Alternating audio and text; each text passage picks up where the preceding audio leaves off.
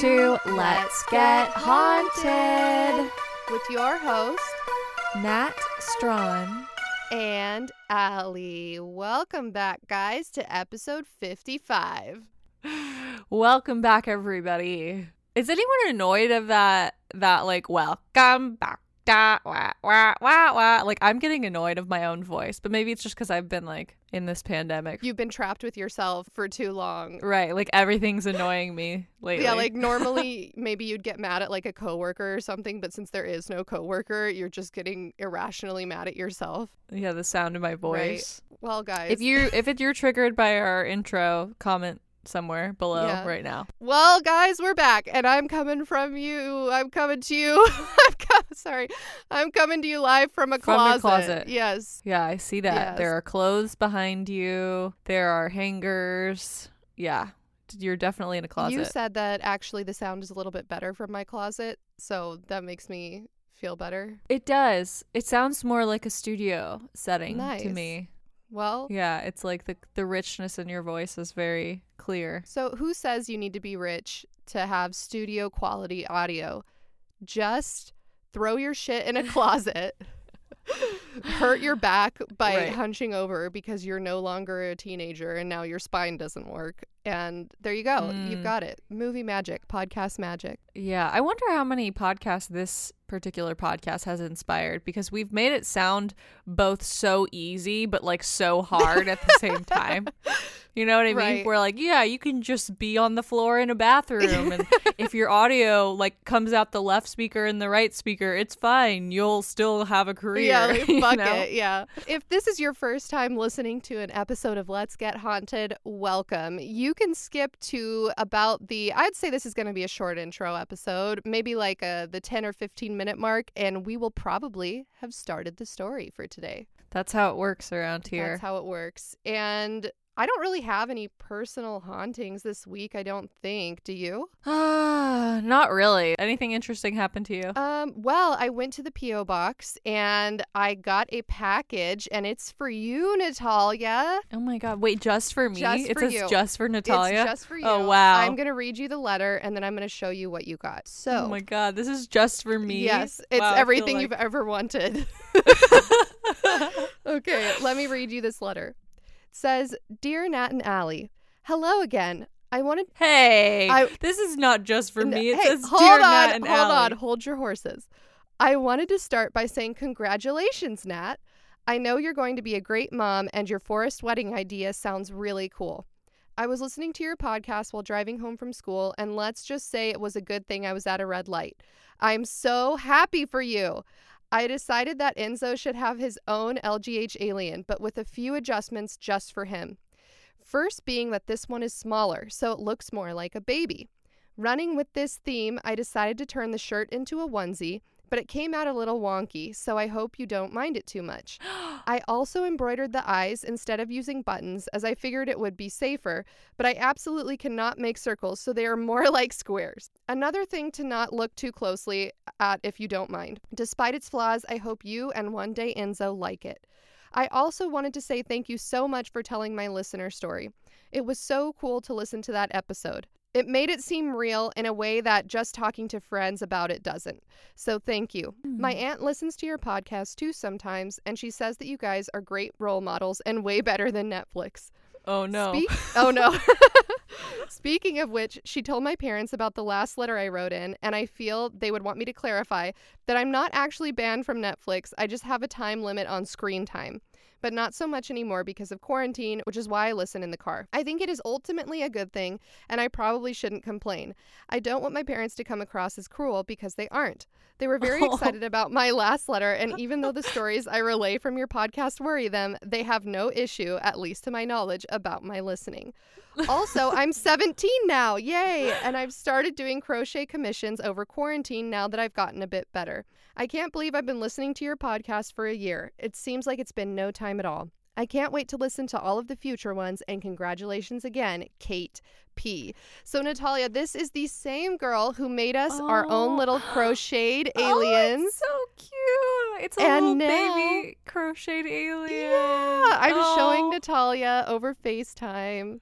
It's so cute. And on the back it says Enzo.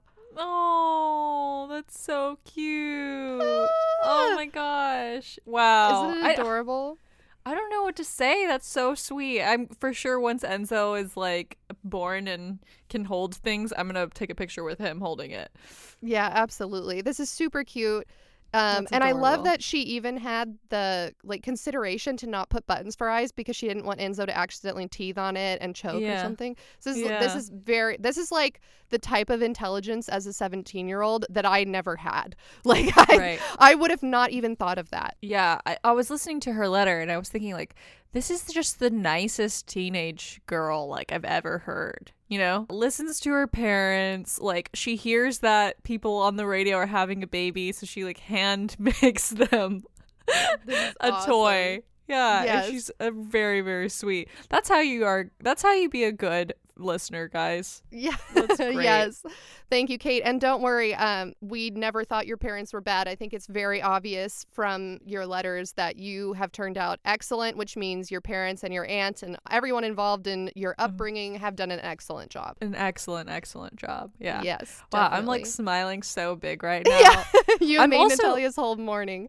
I'm also like, how are we good role models? What does she tell her parents about us that's a good role model? Okay, so speaking of possibly not being good role models, the reason why I'm in the closet right now is actually because where I live, we got a complaint from a neighbor saying that we scream too loud when we record and that we cuss too much. What?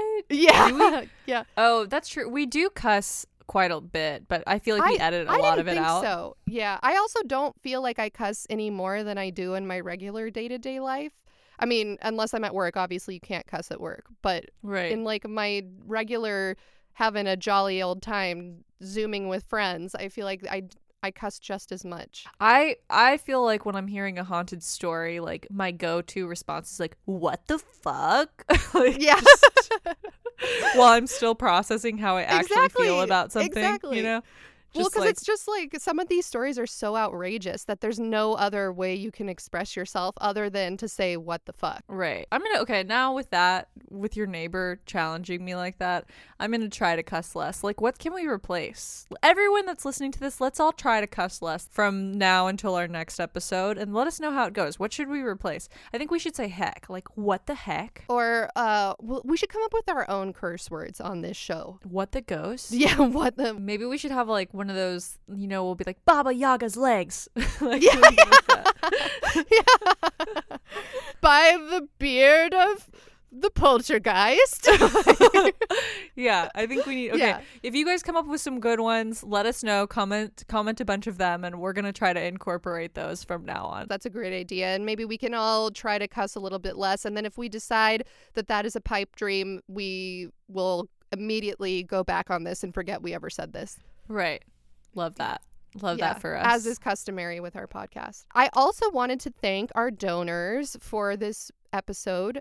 We have Gina G, Amanda S, Sarah M, Krista D, Audra T, Haley C, Chrissy Lynn S, Timothy and Haley from New Zealand, Alicia C, Chanel, and Bork.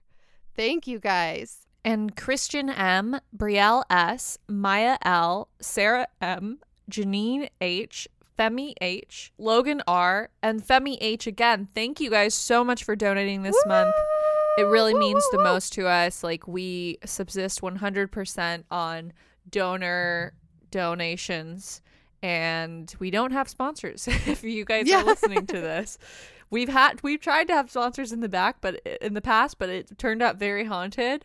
And Right. I don't know if we've ever told those stories on this podcast, but maybe one day we will. I don't want to Maybe like one day tell we other will. sponsors what might happen to them if they're on our podcast. Like, they'll become haunted too. No. Right. If you guys follow us, then you've probably heard us on Sugar Pine 7, and you can go listen to their podcast episode where we touched a little bit on what happened with some of those sponsors. It was very haunted.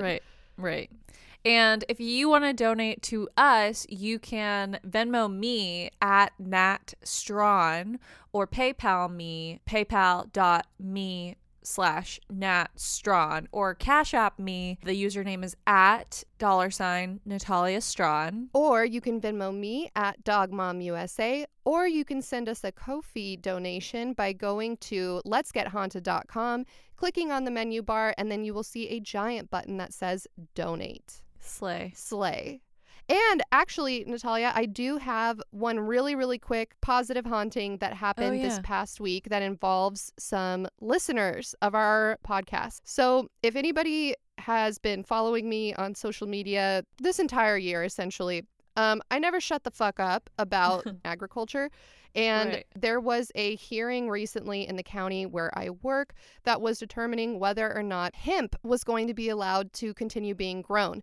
And it was actually because a bunch of rich folks in Moore Park complained that the smell of hemp is offensive to them. That was the entire basis for whether or not it was going to be banned, which to me is like just the most privileged, like negative privileged thing you could possibly say. And also the dumbest, like the logic behind that is really dumb, because if you've ever smelled like broccoli or cabbage, both of those smell like straight diarrhea in the field and nobody complains about that. So it was just like boomers being boomers, trying to make it so that everyone was going to lose their jobs, people who were working in hemp. And because of COVID, normally during these hearings, you can go in person to speak about it. But they changed the requirements so that in order to speak, you had to have an email address and a Zoom account, which is extremely unfair because it eliminated a lot of field workers from being able to advocate for themselves. Because a lot of field workers don't obviously, I mean, a lot of people don't have Zoom. Like, I just think that is really short-sighted and a bad decision that they made. So then basically had to cause a fuss, make it so that they made alternative ways for people to speak. And on my Twitter, I had said, hey, if you live in Ventura County and you also think this is stupid, reach out to me because I will sign you up. I will walk you through the process of how to speak and we'll try to see if we can get this law changed. And a lot of people responded and actually spoke at that hearing. I was so excited. Wait, just random people? People who follow me on Twitter. I'm assuming some of these people listen to the podcast as well. So I wanted to give a special shout out to the people who dedicated their time. I mean, this was hours of time. I really can't emphasize enough. They make it very hard for you to be able to speak. And we got the law changed. So, oh, wow. Yeah. So this is a positive haunting. I wanted to thank Melvin Soriano, Zenobia Hernandez, Marcos Lopez, and Kylie.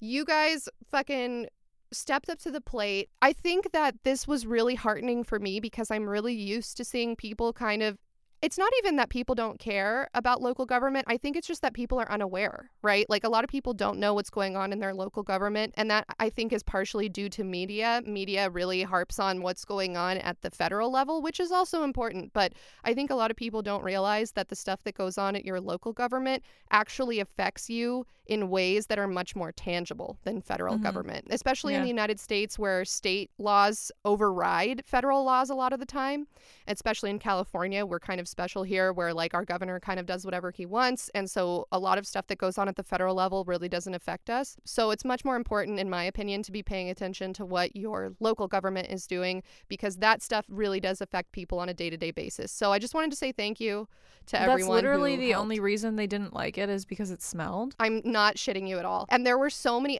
if I can, I want to drop in a soundbite here of the most Karen woman I've ever heard in my life who spoke during this hearing and was like, the smell is offensive. Like just God. Going off about how much she hates the smell of hemp.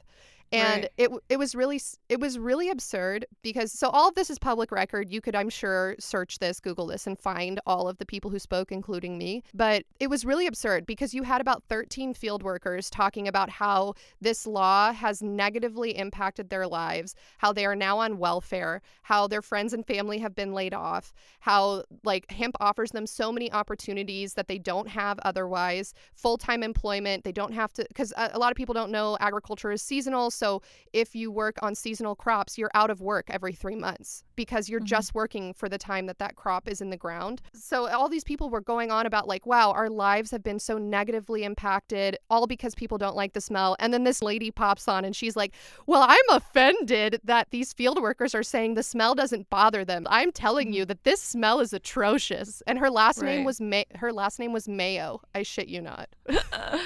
Wow. Yeah. I mean, when I remember being a kid, we lived in this one neighborhood and it was pretty nice, but it was right next to a dog food factory. So like the whole like entire city just smelled like Purina dog food chow, but no one ever complained. We just accepted it. We were just like, oh yeah, that's Edmond, Oklahoma. It smells like dog food there. Like this is just part of our life, you know? Well, that's the thing is like you wouldn't move next to an airport and then all of a sudden become angry that planes take off and make noise. Right. You know what I mean? Yeah. You yeah, they're moving into an agricultural area and then trying to Yeah. Well, good job, Alyssa. It sounds like you really made some stuff happen. I'm very happy for you. Thank you. Well, I'm very proud of all the people who stepped up to the plate that live in Ventura County that said, hey, this is a bad fucking idea. It negatively impacts people. And then took it a step further and actually spoke, because that's the hard part, is actually taking it that extra step. I think a lot of people realize when bad things are happening, but don't know how to make a difference. And so I just really appreciate all the people that took the time out of their busy schedules to make that difference and go that extra mile. Wow. I was going to say some people were saying, oh, Alyssa has perfect Spanish from last episode. And I was like, yeah, if you guys didn't realize this, Alyssa went to school for Spanish and Italian, and she speaks fluent Spanish, and she communicates with field workers and seasonal farm workers all the time and helps them with communicating with the larger branches of companies that employ them. So that's why her Spanish is so perfect, and she's clearly very passionate about it. So that's very cool, Natalia. Alyssa. That's probably that's honestly the best compliment I think anyone could give me. So thank you very much. I really appreciate it. You deserve it. Thanks. All right, are you ready, Natalia, for the story today? I am ready. Okay, Natalia, I'm glad we had a lot of positive hauntings in the intro, because this is not a positive haunting story. Oh no. And I know. And because of that, I have to start with a little disclaimer. Oh god. So normally on this show, we like to have a little fun and keep things lighthearted and spooky, but today's story is anything but lighthearted. The story I am going to tell you today is a horrific example of true crime meeting the paranormal. There are victims involved in this story that are still alive today, and the case remains unsolved.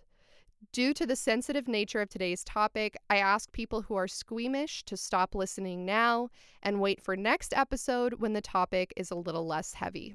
My eyebrows are raised right now. I know. Natalia's upset. Okay. I'm interested. I'm like, why are you telling people not to listen? Listen, guys. I'm listening. You guys have to listen. This is a heavy one. Okay. So, Natalia, long ago last year, we talked about the Jamison family disappearance in episode 17. Do you remember that? Yeah. Yeah, that was like the first time you did some weird shit and like Facebook messaged one of the people who was involved in the story and talked to them. Yes, personally. That is yes. How could you forget? Yes, that was the first time I was weird. So that story took place in Oklahoma, which is where you're from. Mm-hmm. And so for anyone listening who never heard episode 17, or maybe who needs their memory refreshed, Natalia, how would you describe the state of Oklahoma if you were to pick a couple of adjectives? What jumps to your mind first? Oh gosh.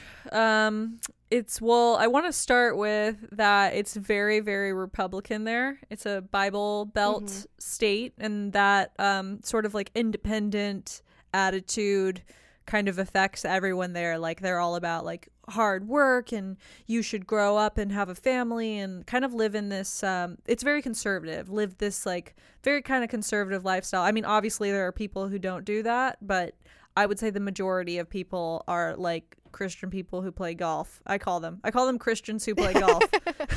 Yeah. And they're very nice people. But yeah, that's the majority of them, I would say. Right. So you would say maybe one of the adjectives to describe people is conservative or religious. Yeah. Right? Yeah, definitely. And then I also remember you saying during the Jamison episode that despite that sort of overarching religious aspect of life in Oklahoma, there's also some issues with poverty and drugs. Is that true? Oh, definitely. Yeah, there's a huge meth problem there. I think first of all, it's a state that has like a huge indigenous population there and a lot of Native American history there. Oklahoma literally means red man. So I think that anytime you have sort of those two types of people coming in, like people who are moving to the state because it's cheap and you can have a pretty good life and raise a family there, and then people who have been there their whole lives because like the government has like forced them into this small little bubble. I think there's going to be like a huge disparity between wealth, and when we see in areas that are riddled with poverty, there's usually a drug problem as well. Yes, that was perfect, Natalia. I could not have said that any better myself. So that was absolutely perfect. This story that I'm going to tell you today, much like the Jameson family story, also takes place in Oklahoma. Oh gosh. So Natalia, have you ever heard of the town of Anadarko, Oklahoma? I have, yeah. Anadarko. There's a huge oil thing. Like there's a bunch of oil stuff also, I should say, in Oklahoma. There's oil money there. That's part of the reason why families want to move there to raise their children, because you can work for one of these oil companies and make a lot of money in a place where it doesn't cost much to live. So the quality of life is really good. And Anadarko is one of those places where there's a lot of oil business going on. Okay. See, this is why I'm so glad anytime a topic has Oklahoma in it, I'm like, all right, I need to pick this because Natalia is going to be the perfect person to bounce these ideas off of. Yeah. So like you said, Natalia, Anadarko is a very small town located along the Washita River about 50 miles south of Oklahoma City, Oklahoma, in the county of Caddo. Mm-hmm. And in 2018, the population of Anadarko was listed as 6,660 people with a poverty rate. Yes. Wait, 666? 6660, yes. Baba Yaga's legs. Yeah, what the fuck?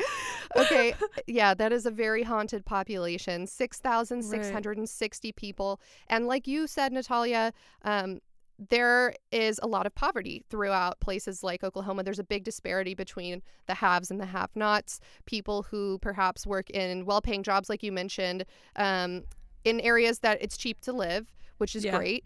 And then there's also people who, like you mentioned, a lot of times the Native American population, just because of the way our government forced people into certain reservations or certain towns, are struggling with poverty. So the poverty rate of Anadarko is 29.7%.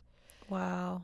It's just very, very high. And according to datausa.io, the ethnic makeup of Anadarko's population today is as follows: 42% non-Hispanic American Indian, 30.3% non-Hispanic white, 9.27% non-Hispanic mixed race, 5.43% Black or African American, and 3.84% Hispanic.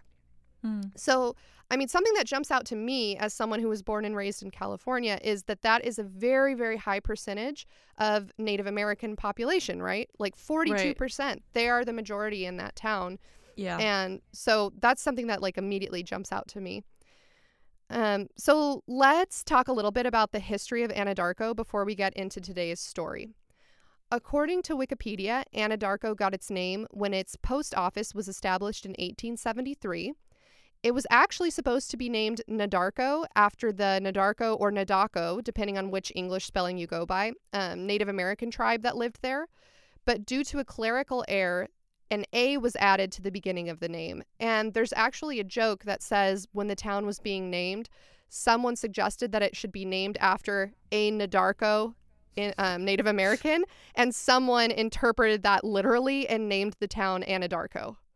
Oh, wow. Yeah. I didn't know that. Yeah. What a cool tidbit. Yes. And in 1901, the federal government allotted the lands of the... Can you help me with the pronunciation of some of these tribes? Is it Kiowa or Kiowa? Kiowa. Okay. In 1901, the federal government allotted the lands of the Kiowa, Comanche, and Arapaho reservations, yeah. and opened the surplus land to white settlement.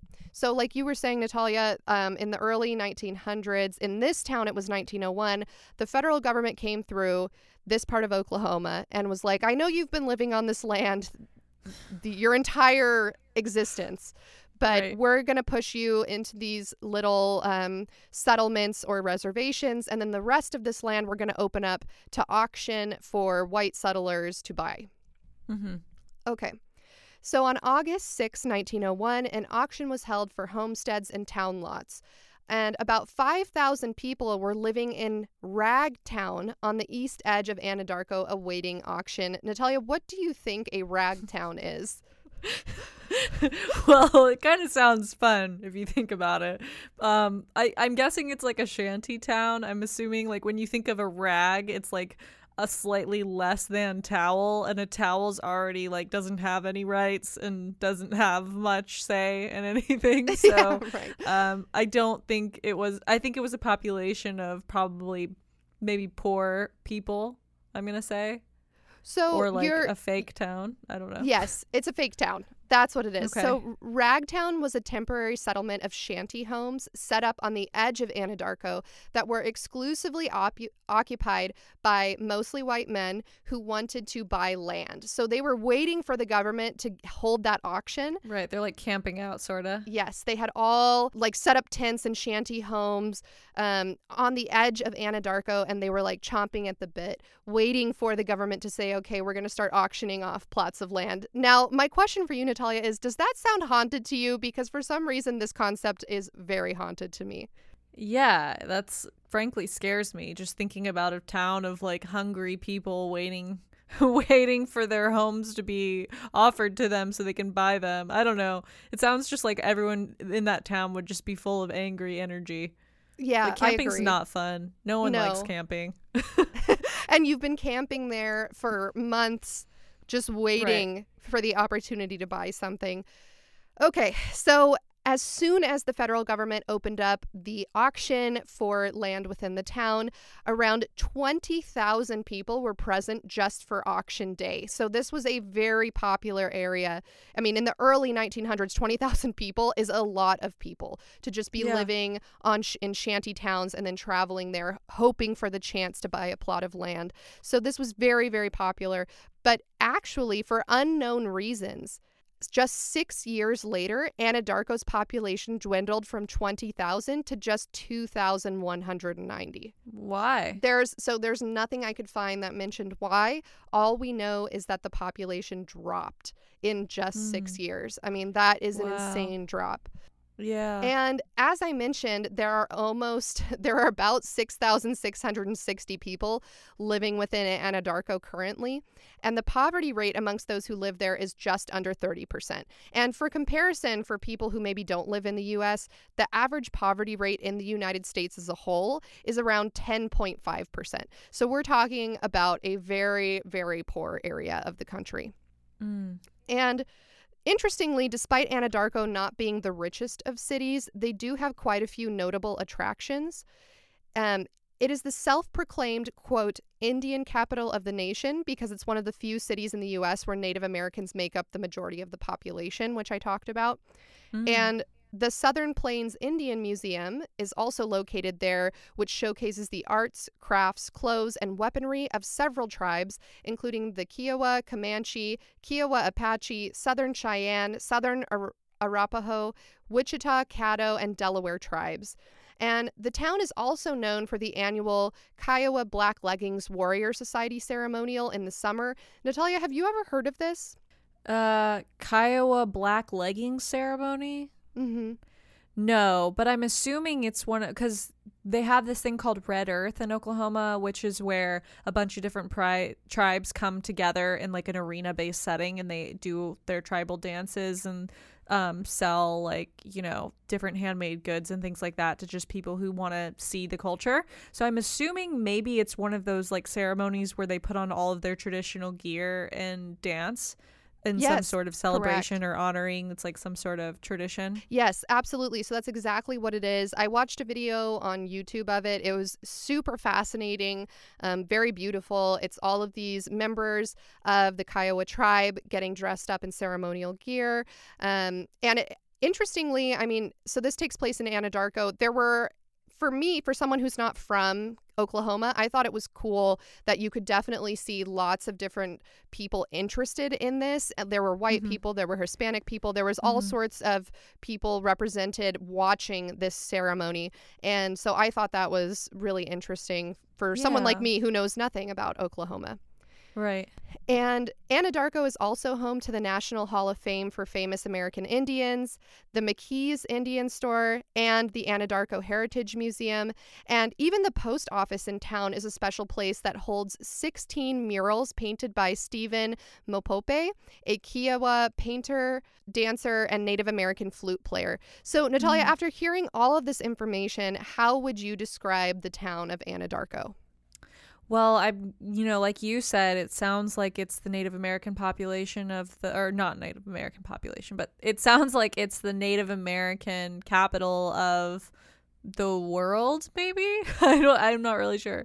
It sounds like it's a sort of like heavy Native American influenced town. That's what it sounds like to me. Yeah. Yeah, absolutely. So, it's definitely majority Native American population, and the culture of the specific tribes that are native to that area is celebrated and incorporated into the culture, the art, the museums of the town. And like I said earlier, and you just mentioned right now, they are the self-proclaimed Indian capital of the nation. So they call themselves that.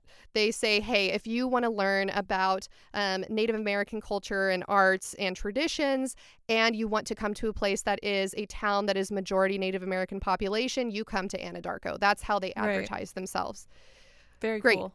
Yes. So at the beginning of this episode, when I asked you to describe Oklahoma as a whole, according to your experience as a native of Oklahoma, one of the adjectives you gave me to describe the type of culture in Oklahoma was the word religious, correct? Right. Very religious, I would say. Very religious, yes. Well, today's story is about a pastor who spread the gospel at her church in Anadarko, Oklahoma. And her name was Pastor Carol Faye Daniels. So let me tell you a little bit about Carol. Carol was born to Theophilus and Charles Etta Dunlap on October 26, 1947 in Oklahoma City, Oklahoma. She was the second of 4 children. Carol graduated from Douglas High School in 1965 and went on to attend college in Dallas, Texas. She later transferred to Central State University in Edmond, Oklahoma, which you actually just talked about, Natalia. Yeah. Graduating in 1971 with a BA degree in chemistry and biology, and she was an active member of her sorority Zeta Phi Beta. On June 25, 1971, she married Alvin L. Daniels Jr., and they moved to Spokane, Washington. And in 1978, the family moved back to Oklahoma with their 5 children. And Carol often said that she believed in the power of education. She was working toward a master's degree in health administration and had already received an associate degree in health technology. And this is in addition to that chemistry degree I mentioned that she graduated with. And in 1990, Carol was ordained into ministry by Christ Holy Sanctified Churches. She was a member of the Holy Temple Church in Oklahoma City until she was appointed pastor of Worthy Temple in Anadarko in 2001. So, Natalia, I'm going to send you a picture of Pastor Daniels, and I want you to describe her to our audio listeners out there. You know, this is interesting for me because I've never been to a church that had a female pastor. So I don't know if that's rare or not, but that's a very interesting thing for me. No, that's a good point. I was raised Lutheran, and we had male pastors. I know that women are allowed to become pastors, but we never had one. And so I think you're right. I think that maybe this speaks to the kind of determination that this woman had. She was going into a male-dominated field, undeterred, extremely educated. Right. All right. Yeah, I see her. Okay, she's got that like collar with the white thing on her. So, you know, she's a pastor, I guess.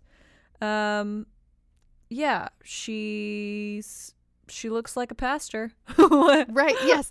Yes. She looks like a pastor. And how would you describe her in terms of her biography that I just read to you? What sort of adjectives would you use to describe Ms. Daniels? Yeah, she sounds educated. She sounds respectable. She sounds like someone who is kind of like a type A, like goes after what she wants. She was involved in her sorority. She went to get higher education at a time that not many women were doing that. She sounds like not only did she get higher education, she went all the way to Dallas to do it. So it sounds like it was important to her. So yeah, I would say she sounds like a good role model. Right? Yeah, definitely. And also I just want to reiterate what you said about her being a woman pastor is that is not super common. I mean, she is a woman in a traditionally male profession. You can have female pastors. It's not that you can't have them. It's just that they're uncommon. Like you said, Right. you've personally never seen one. At my church growing up, we never had one. And also on top of that, she is a Black woman. And so she's going to the town of Anadarko to be a pastor there in a town that has a very small population of Black Americans. And also she is a woman in a male-dominated field. Right. Okay. So, Slay. So our story takes place on August 23rd, 2009. In recent years leading up to this day, Pastor Carol Daniels had dedicated her weekends to driving around the state of Oklahoma as a traveling pastor, preaching to those who, in her view, had been marginalized by society. She hoped to bring them peace through the teachings of Jesus Christ. On this particular day, a Sunday, Reverend Daniels was making a drive that she had made many Sundays before.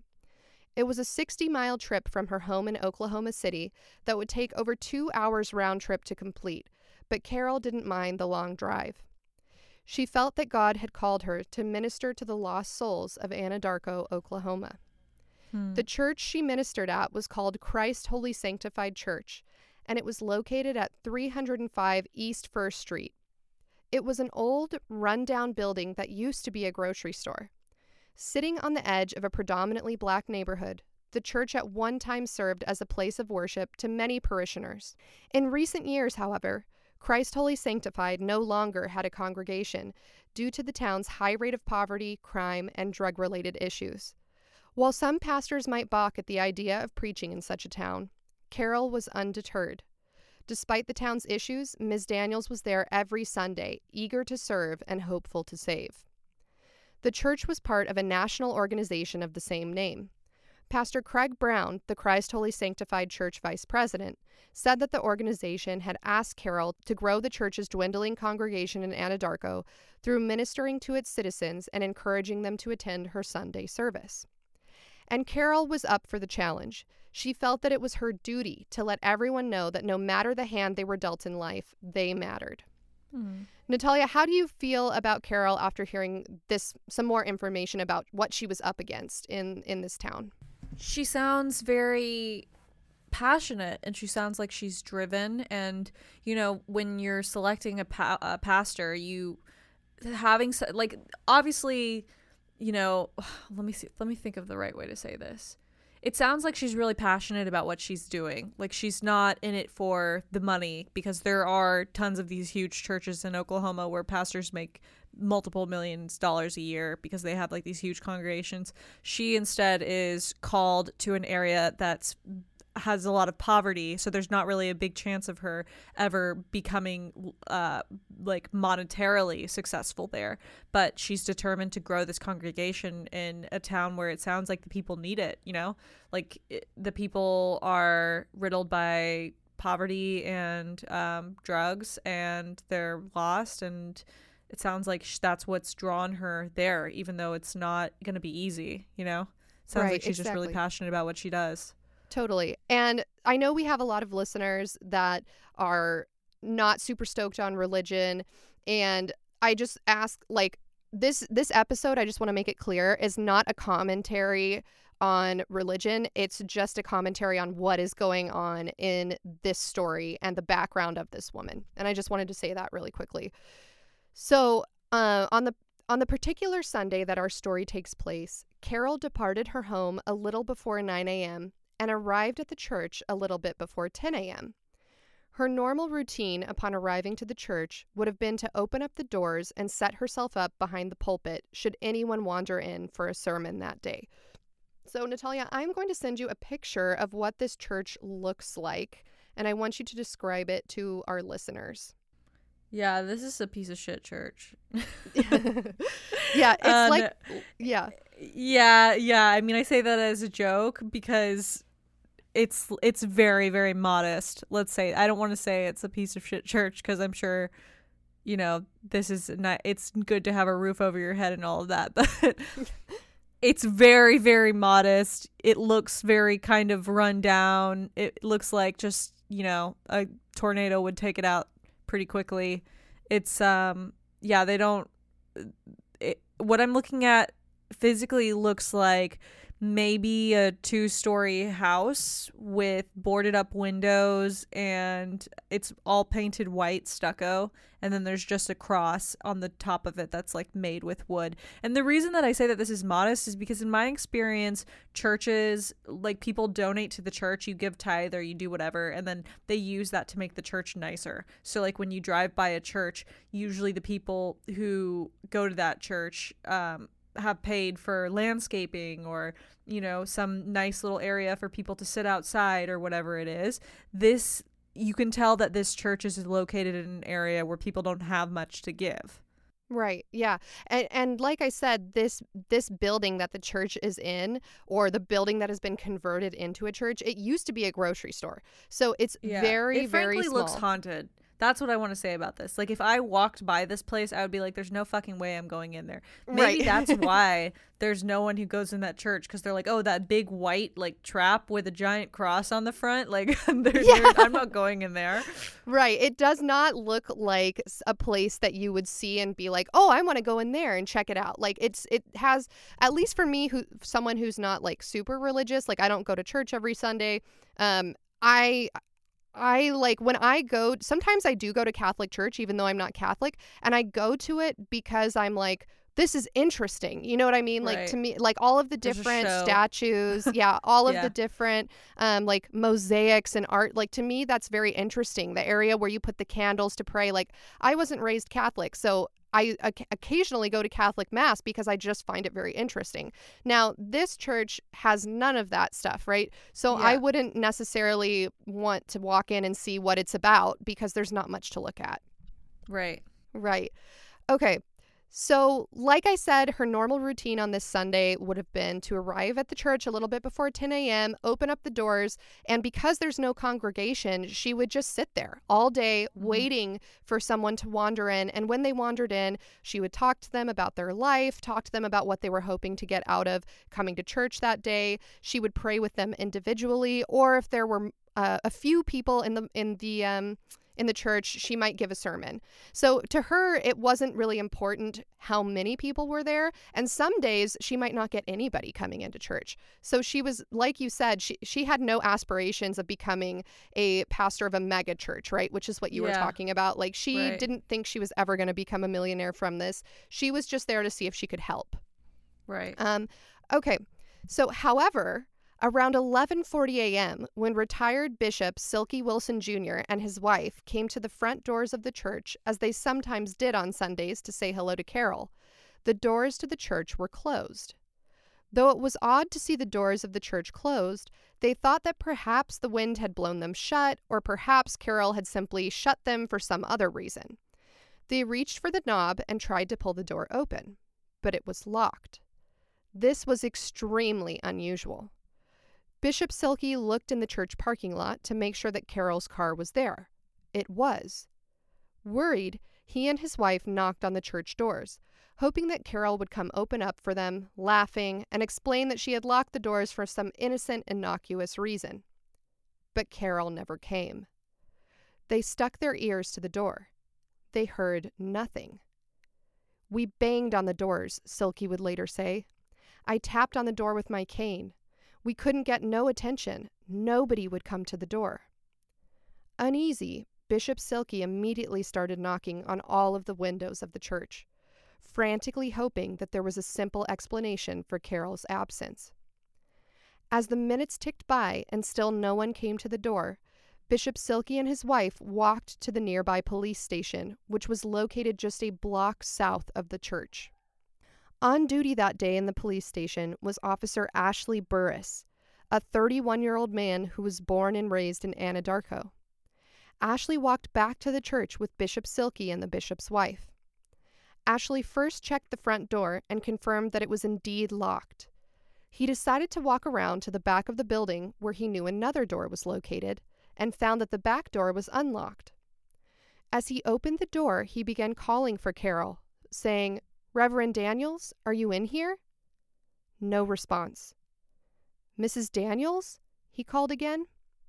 Still no response. As he stepped through the back door, he found himself face to face with Pastor Carol Daniels. Immediately, he reached for his police radio and called for help from the detective on duty, Detective James Howard. The inflection in his voice, I could tell he needed another officer down there pretty quickly. So even though I didn't know what was going on, I knew something was wrong, said Detective Howard. Howard immediately gathered up his gun and ran down to the church where he found Officer Ashley leaning against a wall, looking as though he might pass out at any minute. Looking past Ashley, Detective Howard was met with a haunting discovery. There, behind the pastor's pulpit, was the brutalized corpse of Pastor Carol Daniels. Ms. Daniels' body had been stabbed so many times that her head was nearly decapitated, only hanging on by a thin strip of flesh. An autopsy would later state that Carol's body had, quote, gaping incised wounds across the larynx, extending lateral and toward the back of the neck. Blood pooled under Carol's body, which had been stripped nude.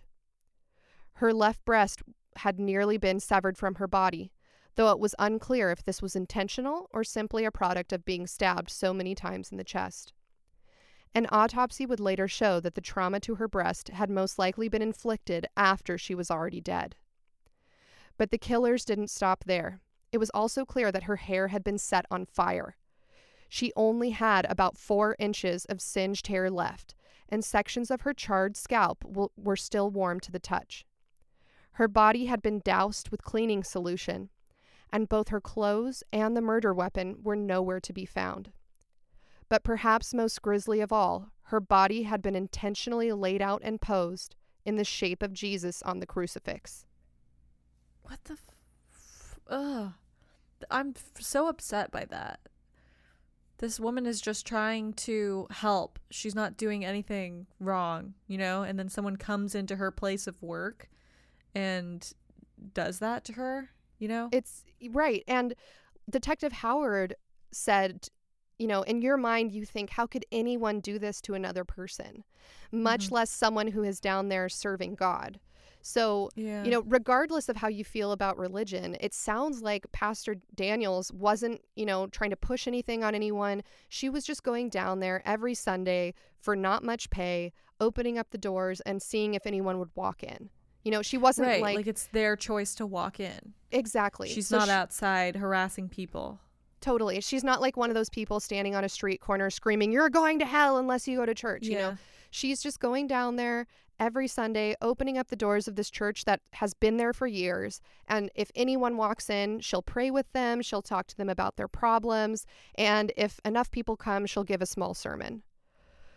So, Natalia, what are your thoughts on the way that the pastor's body was discovered? It sounds like violence is a mark of lack of intelligence. Like, you always hear that, like, people who resort to violence do that because their intellect, like, they don't rely on it, you know? So I feel like this is probably some sort of hate crime because she is a pastor, maybe because she's a Black female also, not sure, you know, but it seems like it's sort of motivated by, like, this hatred towards her. Like, it's not like they just stabbed her, let her bleed out and die of her wounds. Like, they made it a point to try and really, like, humiliate her, you know? Absolutely. And make it really, really painful for her. And then I don't know, with the cleaning solution, maybe they were thinking they were going to set her whole body on fire. Maybe they thought once they set the hair on fire that the whole body would burn up, so then there would be no evidence. But it didn't work out that way. Maybe they were thinking the whole church would burn down. I'm not sure. I don't know. Yeah, that's just so many questions about it. I don't know. Right. That's really sad. You set up this whole thing of this woman who I was really rooting for, and now I'm like, that's why people don't want to do anything nice for communities where it's a high crime rate, or where there's a lot of poverty and there's a drug problem. It's like you see an area that needs help, and yet you're afraid to go do anything about it because there's some people there that can hurt you, you know? Right. Yeah, it's horrific. And, you know, to your point, it sounds like Carol took a job that none of her colleagues would take. You know, like I said at the beginning, a lot of people said, oh, I don't want to go to Anadarko. There's too much crime and poverty there. But she had expressed to people, hey, I want people to know that just because you've been dealt a shitty hand, you know, just because you happen to have grown up or live in a town that has a lot of crime and a lot of poverty, like, I understand that there are good people living in this community that are victims of their circumstances. And if they need me, I'm going to be there. Yeah. So this is horrific, right? Like you said, this is not just a simple like, oh, I stabbed some. I mean, of course, any murder is terrible, but it's not just a question of, oh, I'm going to go stab this person and rob them, right? Like, this seems barbaric. It seems barbaric. Like motivated by hate. Yeah. And nonsensical. Like, what is the reason? She doesn't have money. The church doesn't have money. What would be the possible motive to kill her? And so the Anadarko Police Department, which obviously is very, very small, recognized that this murder was something beyond their capabilities. I mean, they were used to gang violence. They were used to drug-related deaths, but they had never seen something like this before. And so they reached out to the Oklahoma State Bureau of Investigation, or the OBI, and the OSBI was called in to take the lead on the case. And Natalia, for maybe people who aren't from the U.S. or aren't from Oklahoma, do you want to describe what the Oklahoma State Bureau of Investigation is? That would be like a state-appointed sort of investigation. It would be like the FBI, but just for Oklahoma. So yeah, like a full of private investigators and detectives and people who have more access to finding out information than just like your typical, like they have more resources than the typical just police force. Right. Yeah. So in the U.S., we have the FBI, which is a federal organization, and they're like the big guns, right? Like if your small local police department is in over their head with some type of crime, a lot of the times the FBI will get involved, and they have access to every kind of technology you can think of. But some states also have their own division of the FBI, basically. So like Georgia has the Georgia Bureau of Investigation, and Oklahoma is one of those states that has their own Bureau of Investigation. So like you said, Natalia, this is sort of the step above your local police station. If the police are in over their heads, they're going to go to the Bureau of Investigation. And in this case, it was Oklahoma State Bureau of Investigation. So through the investigation into the murder, it was determined that the killer had left no DNA evidence and no fingerprints anywhere on the scene. It seemed almost like a professional hit, but nothing in Carol's personal life would call for her assassination. The fact that the killer had the forethought to bring cleaning solution to dump over the body and wash away any evidence meant that this was most likely a premeditated crime and not something that had occurred in the heat of the moment. The detectives scoured the surrounding buildings for any evidence and came across one surveillance video that seems to show a figure dressed all in white leaving the church that morning shortly after Carol would have died. So Natalia, I'm going to send you this surveillance video. There's sound, but don't put the sound on because it's just a reporter talking over it. But I'd love you to describe this video to our audience. Okay. So it's only a couple seconds long. I know it's grainy, but I want you to describe it. So it looks like a gas station a block away from the church. Oh yeah, there's like a tiny white little speck sprinting across the street. Wow, the fact that they caught this shows you how, Yeah, okay. So this, I just want to point out that this security camera is taken from a gas station that's probably like, I want to say three blocks away from the actual church, or like 3 buildings down from the actual church. And then it's like obviously really grainy, and there's this tiny little white speck in the background moving, and it's just so blended into the background that whoever made this video literally highlighted it so that you could see it.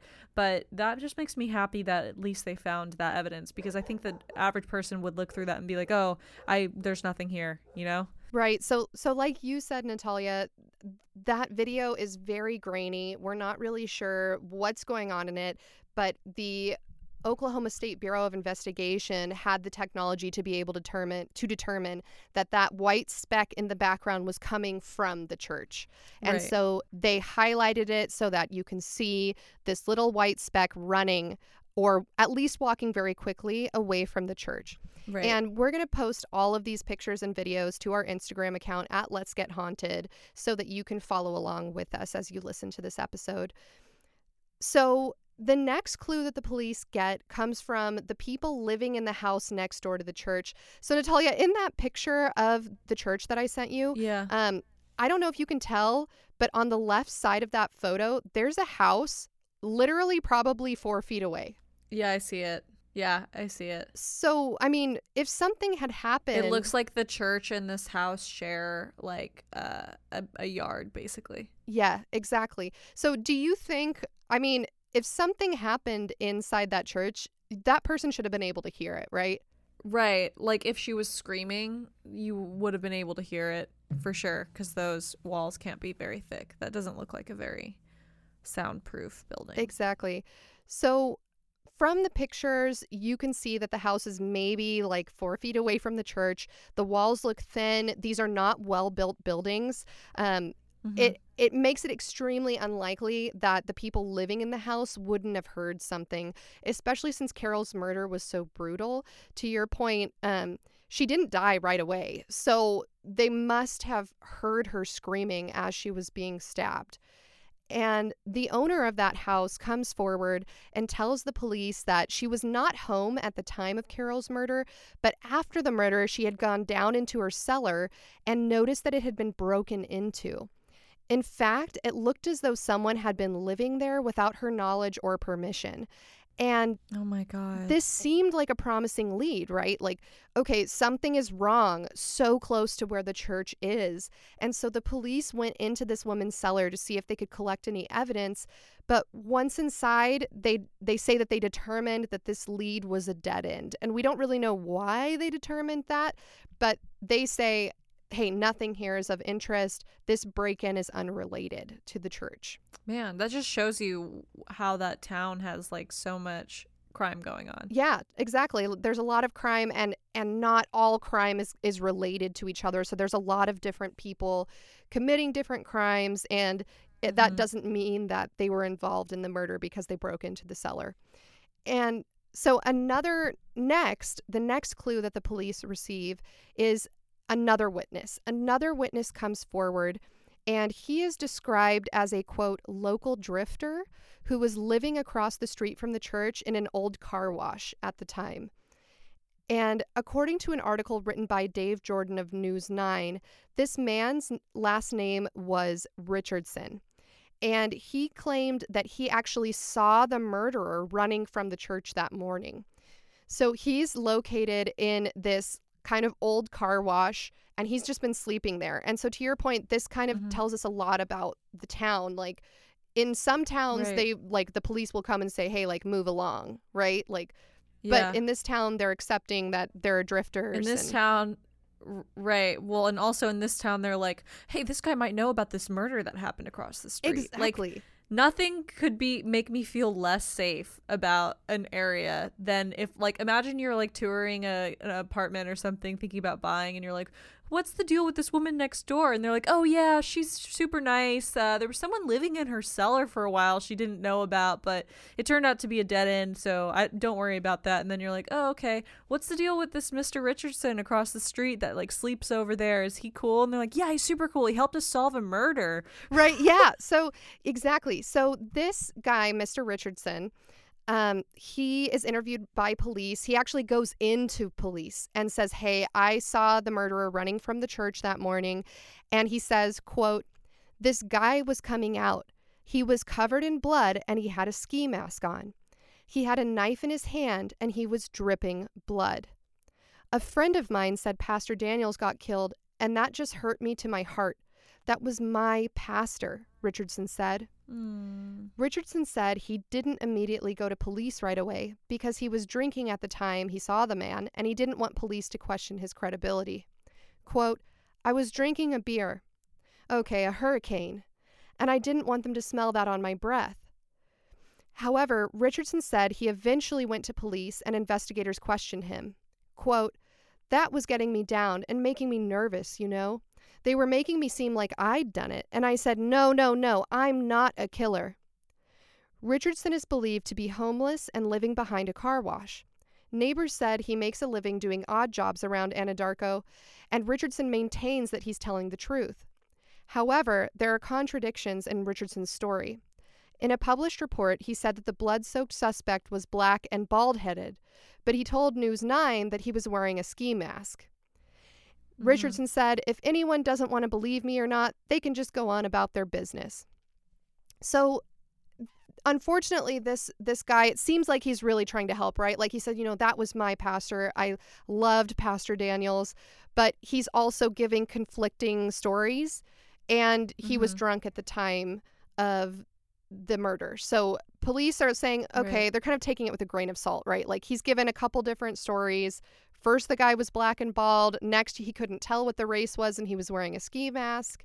So the police kind of start looking at Richardson and they're like, okay, well, maybe he may have done this.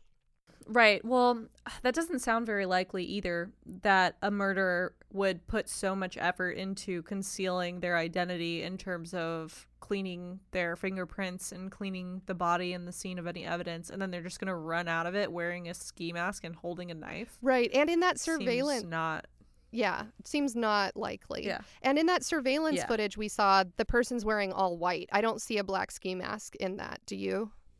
I mean, I don't know, because they're definitely wearing all white. And so if he's saying they're dripping in blood, I also don't think they would do that. They probably would have had another pair of clothes to wash afterwards or to get into, Yeah, because it's someone running down the street dripping blood in the middle of the day. You think a lot of people would have seen that, right? Yeah, like the Bureau of Investigation says, it seems like a hit. Like it seemed almost professional and premeditated. So... yeah, I don't think that would make sense. I think Richardson might want to just be involved, because it's his pastor. So he's feeling like, oh yeah, I definitely saw someone running. And then, he was kind of drunk at the time. So I don't know. Things seem different when you're drunk for sure. Yeah, definitely. And especially depending on how drunk you are. I mean, think of the drunkest you've ever been. It sounds like this guy was kind of on a bender, right? Like multiple days in a row of... I'm going to look up what a hurricane is. Hurricane alcohol. What is that? It's so... oh my God, it's so alcoholic. It's almost like in California we have adios motherfuckers, AMFs. The South has hurricanes. Right. So it looks like a can of something... it just looks like a can of beer, but it says hurricane on it. And yeah, maybe it's like a Four Loko. Maybe it's just intense. Oh, there's 2 kinds of rum in it. White rum and dark rum. It's really potent. That's what it says. Okay. Yeah, it's super potent. And I have cousins that live in Louisiana. And I remember visiting them once after I turned 21 and drinking one hurricane. And I, granted, I am not a great drinker. I'm kind of a lightweight, but I was gone. I was blacked out. So if this guy had been having multiple hurricanes multiple days in a row, the police are just kind of thinking maybe there's more to the story here, or maybe he was the person that did it. So they decide they're going to search the car wash. And they end up finding a knife that has been hidden down one of the drains on the car wash property, but forensic testing determined that this knife was not the one used in the murder. Okay. So a few days, interestingly, so the plot thickens. A few days after his interview with News 9, Mr. Richardson died of a drug overdose. God, this town is just like fucked up. Yeah, there's a knife that's been hidden down a drain, so it's probably been used in a crime, but it wasn't used in that crime that they're looking into. In this crime. Yeah. Yeah, and then their witness overdoses on drugs. Right. Wow, this is just like sad. It's super sad. There's a lot happening. So the thing is, you can tell from that surveillance footage that I showed you that there are a lot of people out and about on the street that morning, right?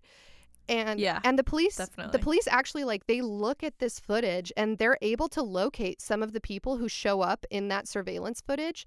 But the one thing that everyone has in common is they tell the police, hey, we've heard rumors about 2 people being involved in this murder, and we have heard rumors about who those 2 people were, but these are dangerous drug dealers, and so we don't want to talk to you about it. We don't want to be witnesses. We don't want to tell you what we've heard. We don't want to be involved at all. Oh, wow.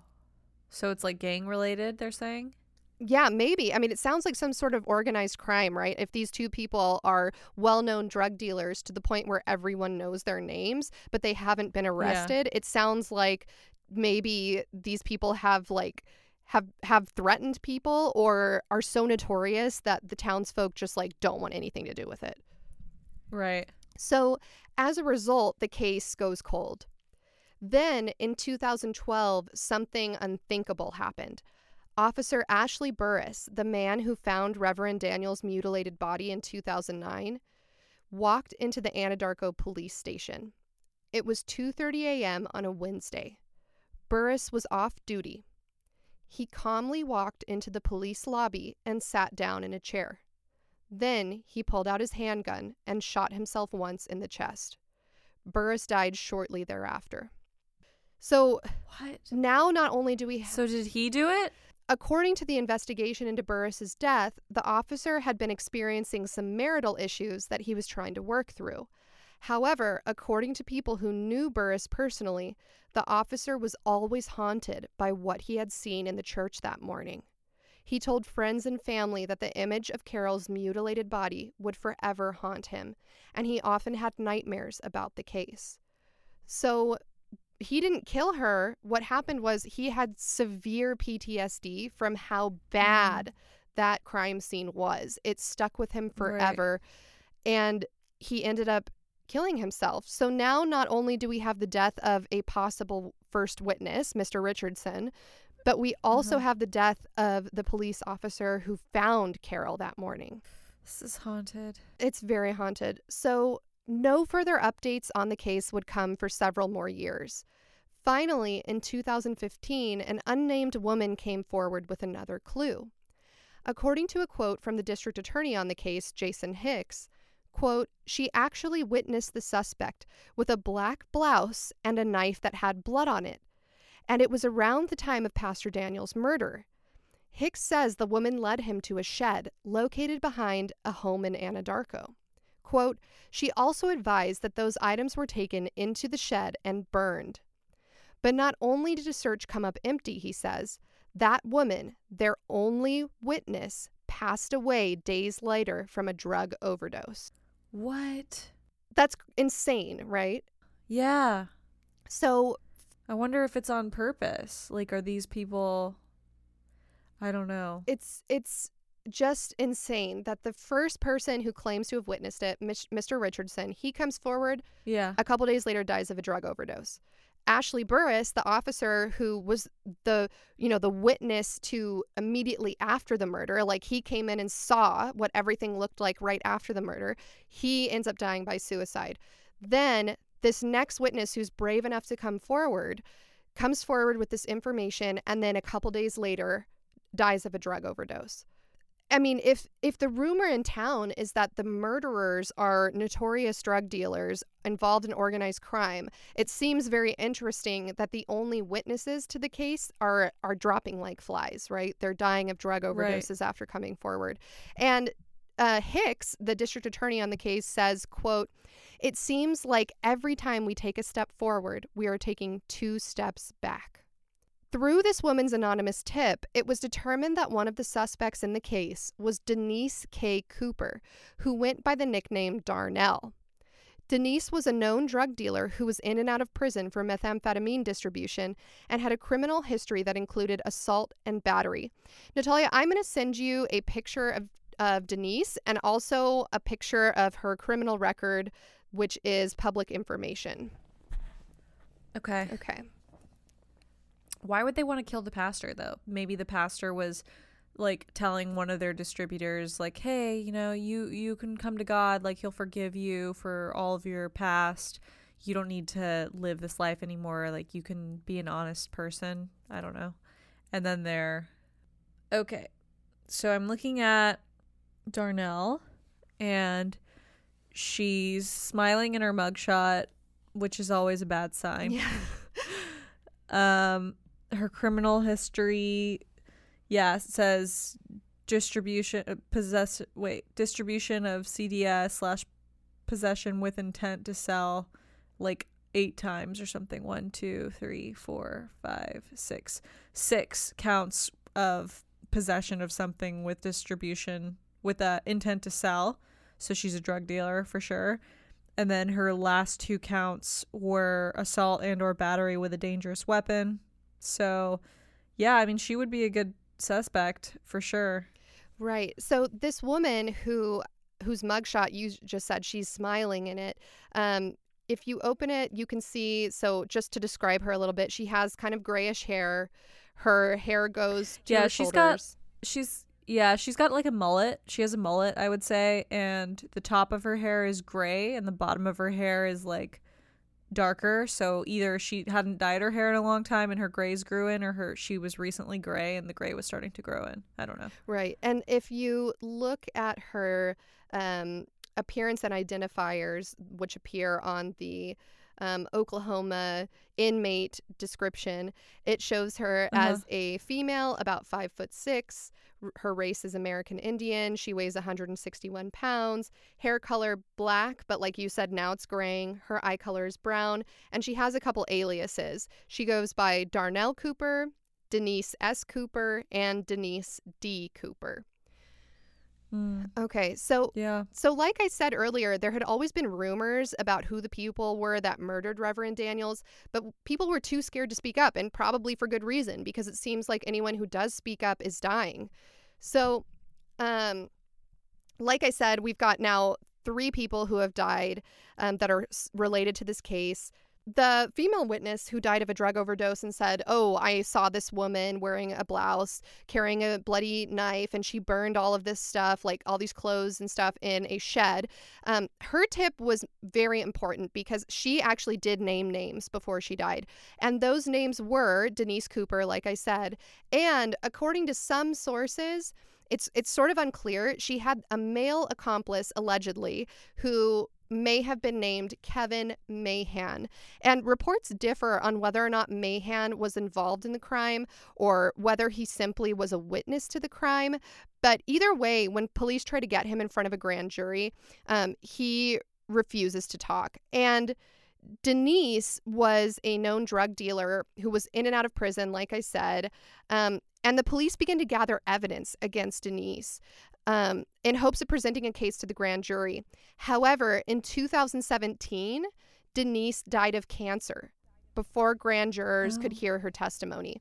So now the only person left who allegedly may be connected to the crime is this guy, Kevin Mahan, who was rumored to be her accomplice. And I'm saying allegedly on purpose because Kevin is still alive. But if you look online, you will see, like, these are the 2 names that keep popping up, is Kevin Mahan and Denise / Darnell. So District Attorney Hicks ultimately was quoted as saying that the male suspect, who allegedly is Mahan, has been convicted for another crime and was in Lawton Correctional Facility at the time of the 2017 grand jury inquiry.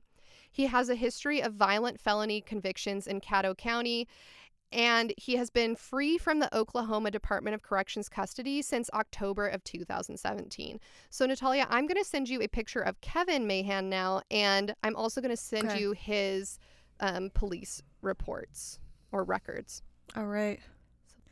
I'm looking at a picture of Kevin, and he is male with a shaved head. Looks like maybe he has like some scarring or something on his forehead. I'm not really sure if that's just the way his head is shaped or not. I don't know. And then his like appearance and identifiers says he's a male American Indian, 6 foot, 169 pounds. Whoa, so he's pretty thin. And oh yeah, I'm looking at his sentences, and he's done a lot of time. Assault, 2 counts of assault and battery of a police officer, which is more intense than just assault and battery. He has obstructing an officer. He has 3 counts of domestic abuse, another obstructing an officer. He has assault and battery of a police officer again, domestic abuse again, obstructing an officer again, false personification.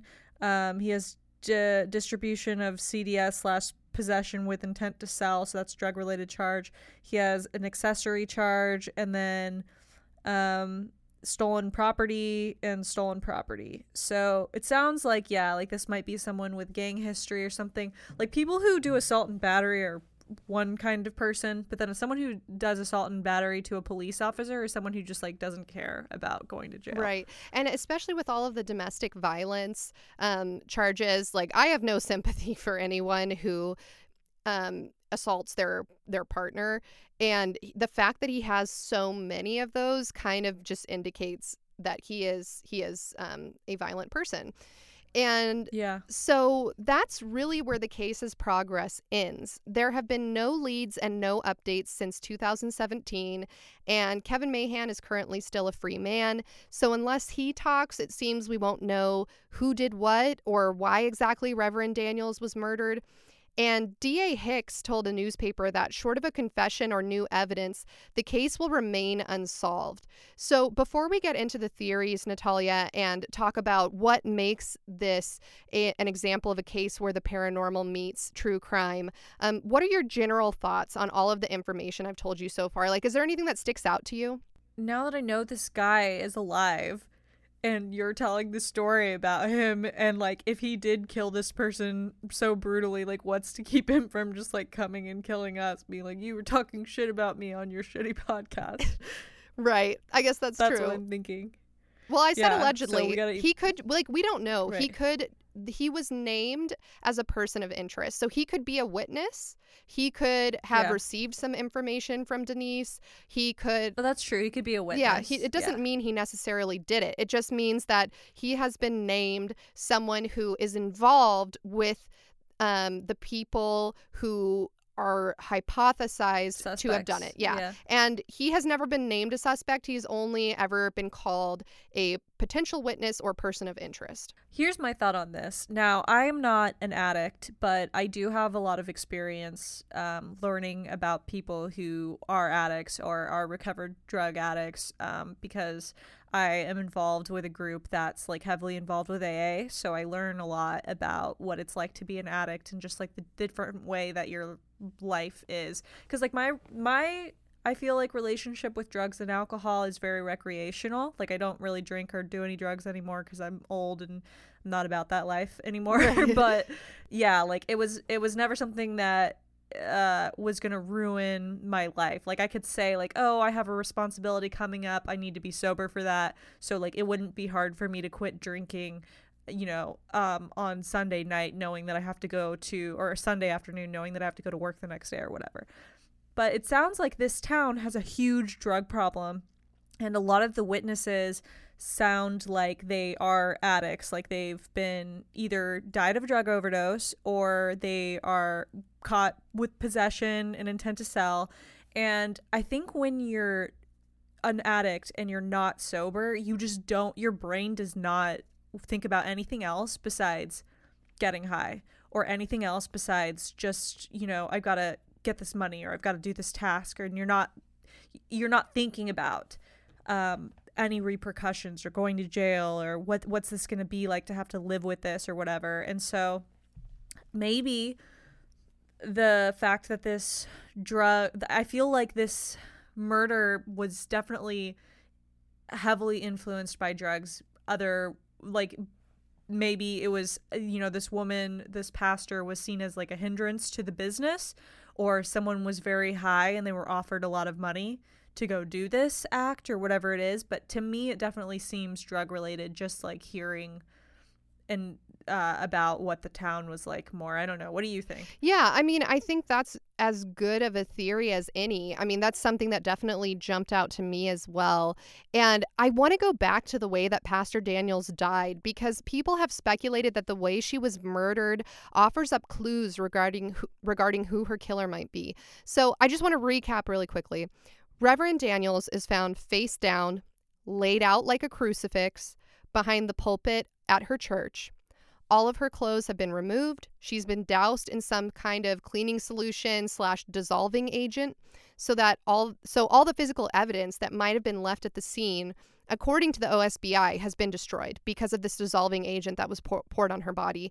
And her hair has been burned. There are patches of her scalp that are singed. She was stabbed in the back, chest, neck, and hands. Her head looks like somebody tried to decapitate it, and also her left breast is nearly removed from her body.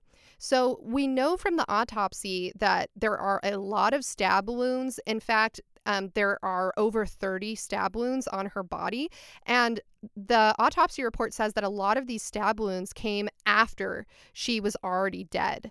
So I have a couple bullet points here that jump out to me about her death. The first one is that she's murdered in the middle of the day on a main street a block away from the police station. That to me is insane.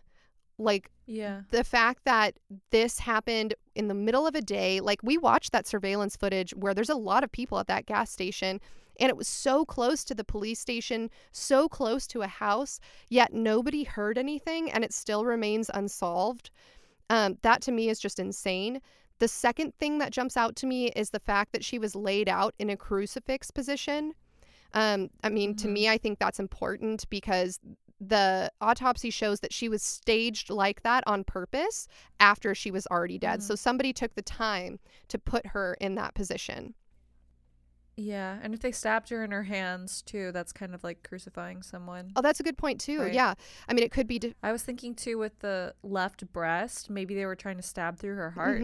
Yeah, you're absolutely right. That could definitely be what happened. And that's also why they say they don't know. Like, they can tell that the stab wounds to the neck, they were trying to decapitate her, but for the heart and the left breast, they're not sure if they were intentionally trying to remove that part of her body, or to your point, maybe they were just trying to stab her heart. I don't know. The third thing that jumps out at me is her hair is burned. To me, that's super random. I mean, you're taking the time to murder this person, and you're taking the time to light their hair on fire on purpose, intentionally. Is this some sort of like ritual, like a witchcraft or something? Are you going to tell me there's like a hand of glory type situation?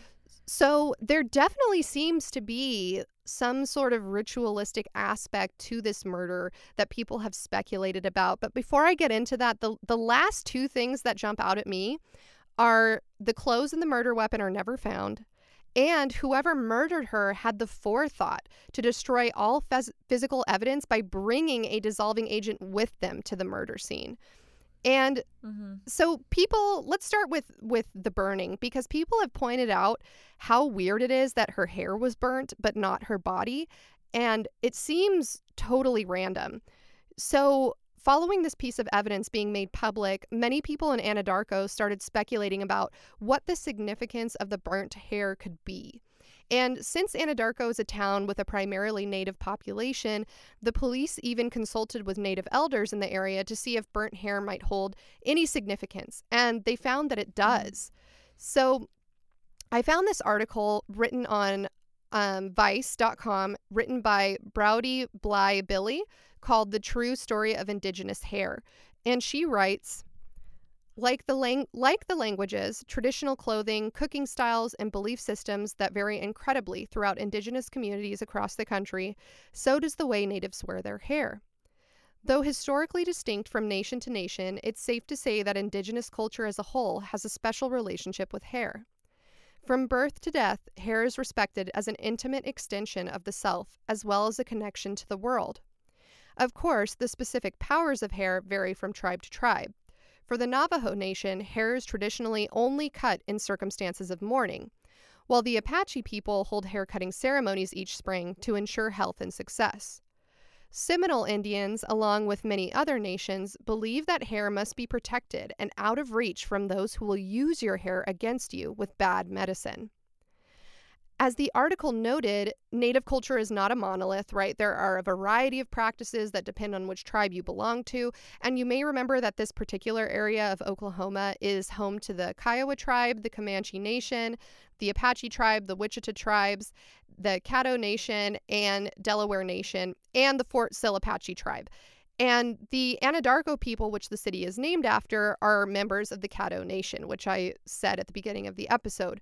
So I was looking up significance for women and their hair in the Caddo Nation, and I found one article that said that Caddo women usually wore their hair long and in a bun, and much like we just learned from that Vice article about the Seminoles, the buns were thought to keep the hair of women of the Caddo Nation safe from people who might use it against them. And according to SisterSky.com, a Native-run website, quote, touching someone's hair without permission is considered disrespectful, and, quote, not allowing others to touch your hair is a way of protecting oneself from the energy of someone you know nothing about. So, Natalia, what are your thoughts on this? Given this information, what significance might it mean for someone to have burnt Carol's hair? Well, it sounds like it could mean two things. It could just be like an act of disrespect because part of this culture of Native American like hair relations, I want to call it, sounds like touching someone's hair or cutting someone's hair is like a huge fuck you, basically. So burning someone's hair off might just be like a further way to like humiliate a corpse after death. I don't know. Yeah, I think you're right. I think, those articles all at like the base level of what we've learned, it sounds like at the very least, burning her hair would be an act of disrespect, like you said. And then at maybe like the highest level of like superstition or cultural belief that we've learned about, it seems like perhaps taking it a step further, someone may have wanted to remove her hair to use her hair against her to maybe curse her or to like prove a point about something. And the next intriguing aspect to Carol's murder, obviously, which we've pointed out, is that she was set up in a crucifix position, which you said sounds like it may be sort of a ritualistic murder then that we're dealing with here. Yeah. And it could be. Yeah. And before I really dive into that theory, I just want to add in here before I forget that a lot of people have tried to file Freedom of Information Act requests for documents relating to this case. And while some documents like Carol's autopsy have been made public, many, many other documents have not. And I actually found a whole website that shows letters that people have written, like journalists, just regular everyday people that have tried to get the records for Carol's murder released to the public, because this is a cold case now. This happened in 2009, and the DA has publicly said, like, we've had all the dead ends. We think we know who did it, but we, like, short of a witness or new evidence, like, there's nothing we can do, which is kind of unacceptable, right? Like, that seems absurd. Yeah, but like people who are murderers or people who understand how the justice system works understand that you can definitely have done something, and you can even have confessed to something. But if there's no evidence or there's no way to back that up, like the police can't really do anything about it. Yeah, definitely. And it's just interesting how they have refused to release records regarding this case. And going through, I found this website, like I said, where it shows people who have requested Freedom of Information Act documents for certain cases. And then it also shows the response of law enforcement. And so one of these responses was sent from the Anadarko Police Department to a woman named Anna who was requesting the files. And this letter reads, quote, "You sent a request to Caddo County Sheriff Department, which was then brought to me. I have looked and we do not have any files from the Carol Daniels homicide. I have been told that after OSBI was called in and arrived on scene, they took over the investigation, meaning that they had the interviews, the photos, statements, footage, etc., if there even is any. I do not know who the investigator is for Ms. Daniels' case with the OSBI. Also in your letter, you requested any files on Denise Darnell Cooper and Kevin Mahan. There is a search fee of $25 per hour. To get all of the requesting, it will take several hours of my time to search for the information you are requesting. If you are still interested in the information, please let me know. I apologize for any inconvenience. Crystal Labrada, records clerk at the Anadarko Police Department. So Okay, so she's basically saying, like, hey, you're asking me to do a lot of work, and this is how much it's going to cost. Can you afford this before I even try to do this? yeah, or it kind of also sounds like she's saying, I don't know how many hours of my time this is going to take, and it's $25 an hour. So if you're willing to spend like an unknown amount of money, let me know, and I'll like get on that. Yeah. And then this same woman, Anna. But I'm also like, $25 an hour, like... So if we found a way to like get this woman $500, I bet she'd find it. Yeah, maybe. But Anna decided, the same woman, she decides, okay, so this lady from the Anadarko Police Department wasn't very helpful. She says that supposedly all the files are now with the OSBI. So she also sends a Freedom of Information request to the OSBI. And this was the response that she got. Dear Anna P., please be advised that your Open Records Act request via email dated April 24th, 2019 under the Oklahoma Open Records Act is hereby respectfully denied.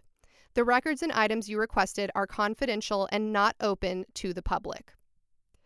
The OSBI may have records responsive to your request as a result of an OSBI investigation. Consequently, they are confidential pursuant to statute and the decision in Hicks v. Thompson, and therefore exempt from the Oklahoma Open Records Act. Thank you for your cooperation and consideration. Respectfully, Richard L. Smotherman, Chief Counsel of the Oklahoma State Bureau of Investigation. So, basically, as Anna discovered and many other journalists and members of the public discovered, these records are not going to be released anytime soon. Even though it's a cold case, even though the police say they're not actively working it, unless a new lead arrives, there's nothing anyone can do to get all of the records. So now, with all of that information I've just given you, let's get into the theories of this case, the theories that people have regarding this case. There are 6 theories about what possibly could have happened here with this murder. So theory number 1, because of the type of people Carol ministered to, such as drug addicts, drug dealers, and criminals, some people speculate that perhaps someone had confessed to her, or perhaps she somehow found out about a drug trafficking ring in her area, and she was murdered to keep people from speaking out. So, let's think about all the people here who tried to speak out and eventually were found dead. Right. That's true. So we've got the car wash guy, then we've got that other woman who was a witness, and we don't know if the police officer who shot himself in the chest or not was involved, but maybe, who knows, maybe someone was like, hey, I'm going to kill your family if you know. Yeah, maybe he was on to something, right? Like, because his suicide came as a shock to everyone, and the only thing they could figure out was that he had often said he had nightmares about this case from what he saw in the church that day. Yeah, I don't know. It's a lot of people. A lot of people who wanted to say anything about this are gone now. But maybe some points against that theory are, okay, so somebody confessed to her and people were worried she was going to tell the police about some drug ring that was going on. But why would you then murder her in this ritualistic fashion? Like, why not just, stab her like you said? And like you said, this wasn't just a stabbing murder. At the beginning, you said that. Like, yeah, why not just shoot her or stab her and then leave? Why go the extra mile with all of these other steps that were taken? I don't know. Maybe just to play devil's advocate. Maybe just to throw people off more, Yeah. Like to be like, oh yeah, this was just a crazy crackhead guy like came in here and, or to make it seem like a hate crime when really it's not. Yeah. I don't know. No, that's a good point. Like, this all could have been like a red herring to throw police off. Or, I mean, maybe it could have been to send a message to everyone who went to church there. Like, maybe the person who murdered her was kind of trying to say, hey, religion can't save you. Like, I run this town. Like, you can't put me in jail. You can't confess to this woman. You can't better your life. You are forever going to be stuck.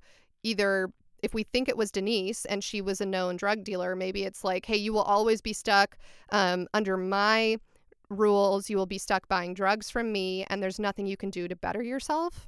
Yeah. So that's one of the theories. Then we get into theory number 2, which was that Carol was murdered in a ritualistic ceremony that may have been satanic in nature.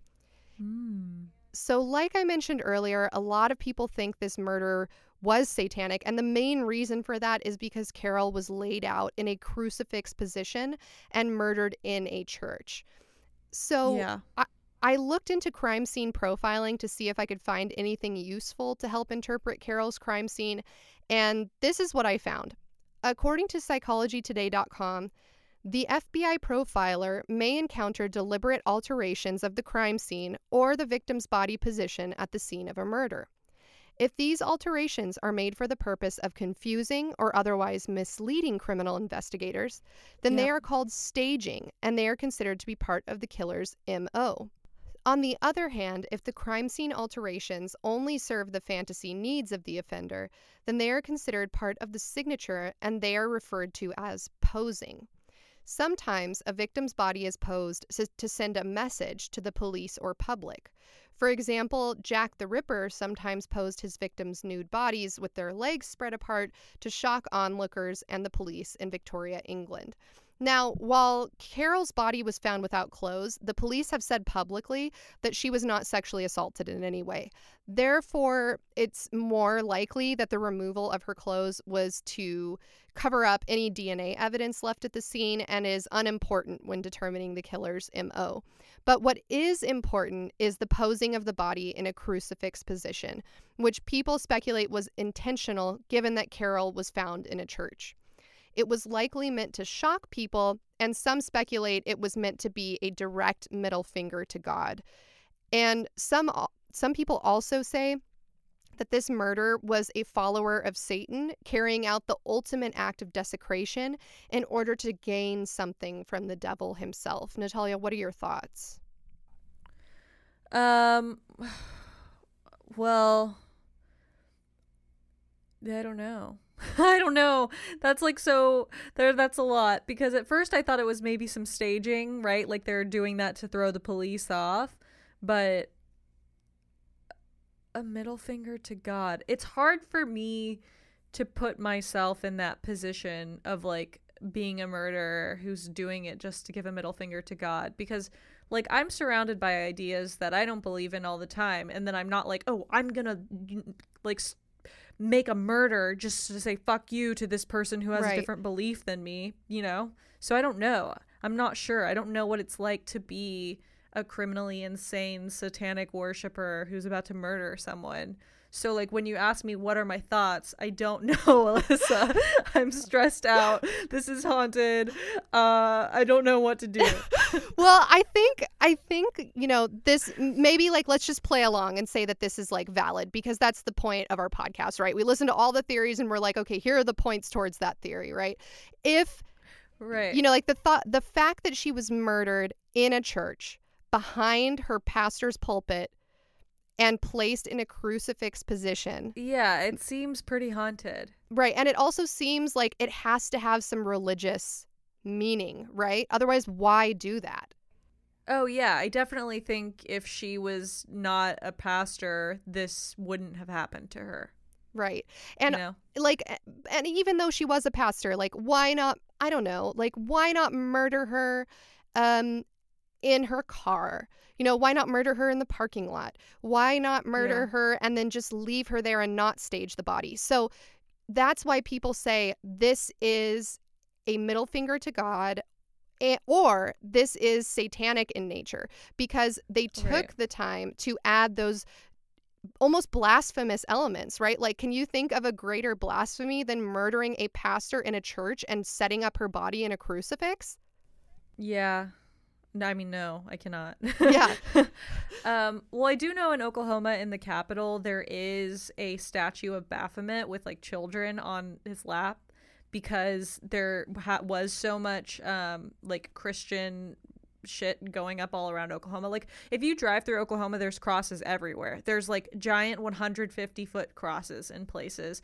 Like they're even on the buildings in downtown Oklahoma City, they like light up at night to make a cross even when it's not Christmas, which I just feel like is overkill, but they do that. And so to push back against that, there was a group of people who like they put some, I think they put a Jesus or something like that in the state capitol, so people were like, oh, okay, well, if we're gonna break this, you know, separation of church and state, then we also should have a statue of Baphomet in there. And they're like, if you know, if this is just about freedom of expression, it's not about like any certain religion. And so they like literally got this giant statue of a satanic goat man with a giant pentagram on it, and then two children sitting on each knee. So like there is this pushback against, you know, Christianity there is that there. So like I can't say I'm not surprised, because I am surprised. This is horrific. But yeah, it definitely sounds like it was motivated maybe by some sort of ritual. I don't want to say it was satanic, people, because then the Satanists are going to be like, Satanism is actually really misunderstood. Yeah. Guys. Well, no, but I think we can all agree that like a statue of Baphomet is hilarious with like children sitting on his legs. Like that's not someone who's going to go out and murder someone. That's someone that's just like, right. Hey, you can't, it's not okay to say we have separation of church and state and then to erect a giant statue of Jesus on like government property, right? So that I think we can like all agree that's pretty fucking funny to have that statue.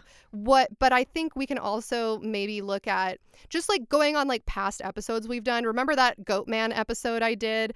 And we talked about how like there was this whole folklore about this farmer who didn't want to die, and so he made a deal with the devil, and then he had to kill and like drain blood in order to like have that covenant with the devil. He had to like desecrate an innocent goat or whatever it was, an innocent animal.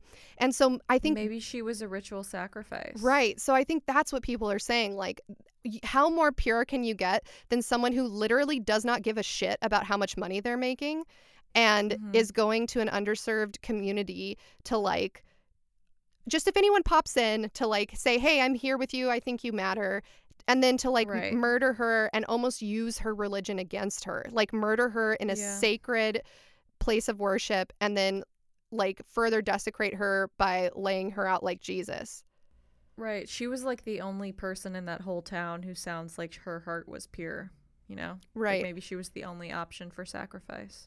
Or she was an outsider, like she was trying to improve, you know, whether or not you agree that the right way to improve a town is to implement religion, I think is sort of like beyond, like not relevant. I think like it sounds like she was doing therapy, like she was kind of being like a guidance counselor type situation. Exactly. That's what it sounds like she was doing. Yeah. Okay, so that's... She didn't even regularly do sermons. No, exactly. So that was theory number 2. Now we move on to theory number 3. And you actually mentioned this already, Natalia. You said this sounds kind of like a hate crime.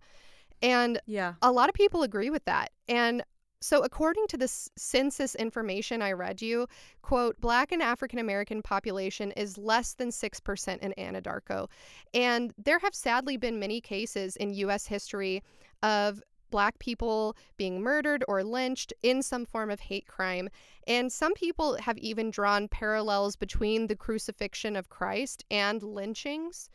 And to expound upon that a little bit, according to Wikipedia, the definition of a lynching is, quote, an extrajudicial killing by a group.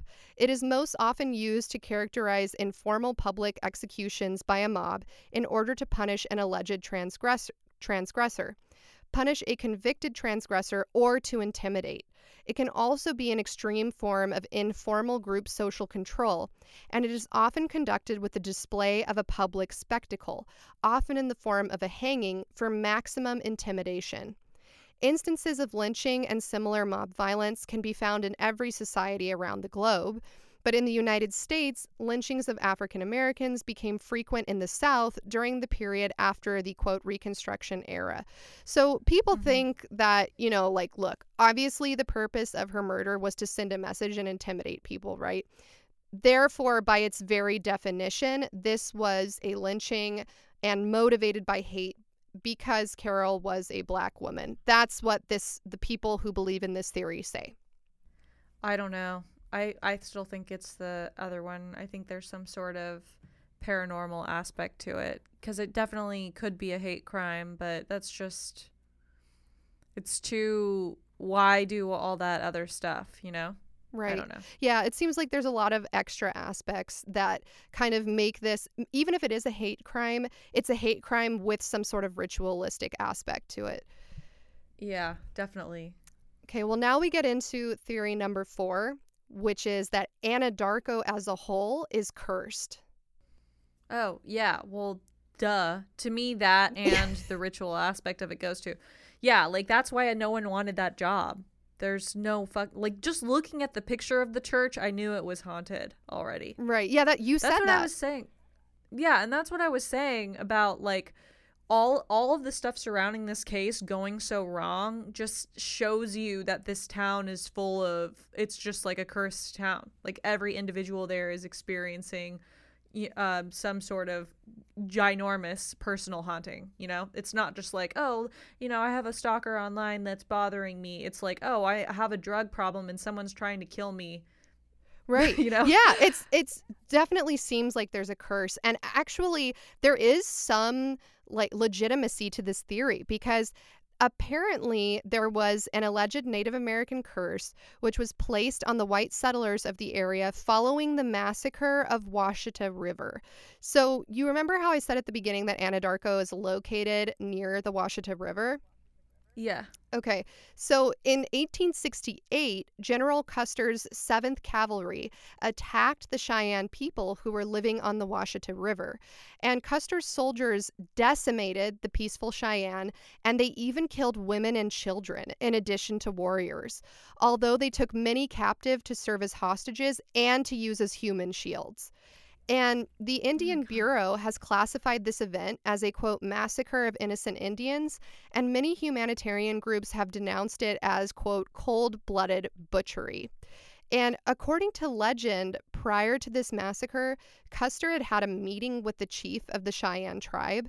And according to Cheyenne oral tradition, when Custer caught up with the Cheyenne at Sweetwater, there was a meeting in Medicine Arrow's lodge, and Custer was asked to smoke a pipe, and it went around the lodge. When it came back around, the chief dumped the ashes on Custer's boots, telling him that, quote, if Custer ever lied to the Cheyenne or attacked the Cheyenne, he and his men would be cursed and killed. Apparently, when Custer violated this agreement with the Cheyenne, a curse was forever placed on the land. Therefore, while obviously Pastor Carol Daniels did absolutely nothing wrong here as far as we know, some people think that she was simply a victim of this curse. As evidence for the curse, people point to all of the witnesses who died in the case and the police officer who killed himself, and they point to the fact that Anadarko is plagued by poverty, gangs, drugs, and death. Additionally, some people point out the fact that 20,000 people originally lived in Anadarko, but then that number dropped quickly to 2,000 in the early 1900s. Remember I said that, like, in 6 years? Yeah. And we don't know why that happened. So people say that's further evidence of a curse. Also, like we said at the beginning, Anadarko's population hovers around 6,660 people whenever a census is taken. Curse.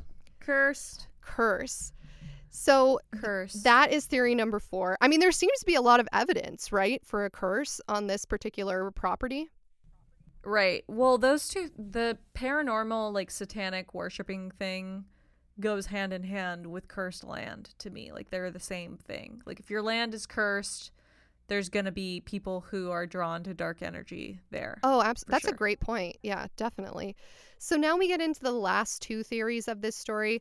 Theory number 5, this next theory some of you may remember from the Jameson family episode, because I actually talked about Pastor Carol's murder in that episode.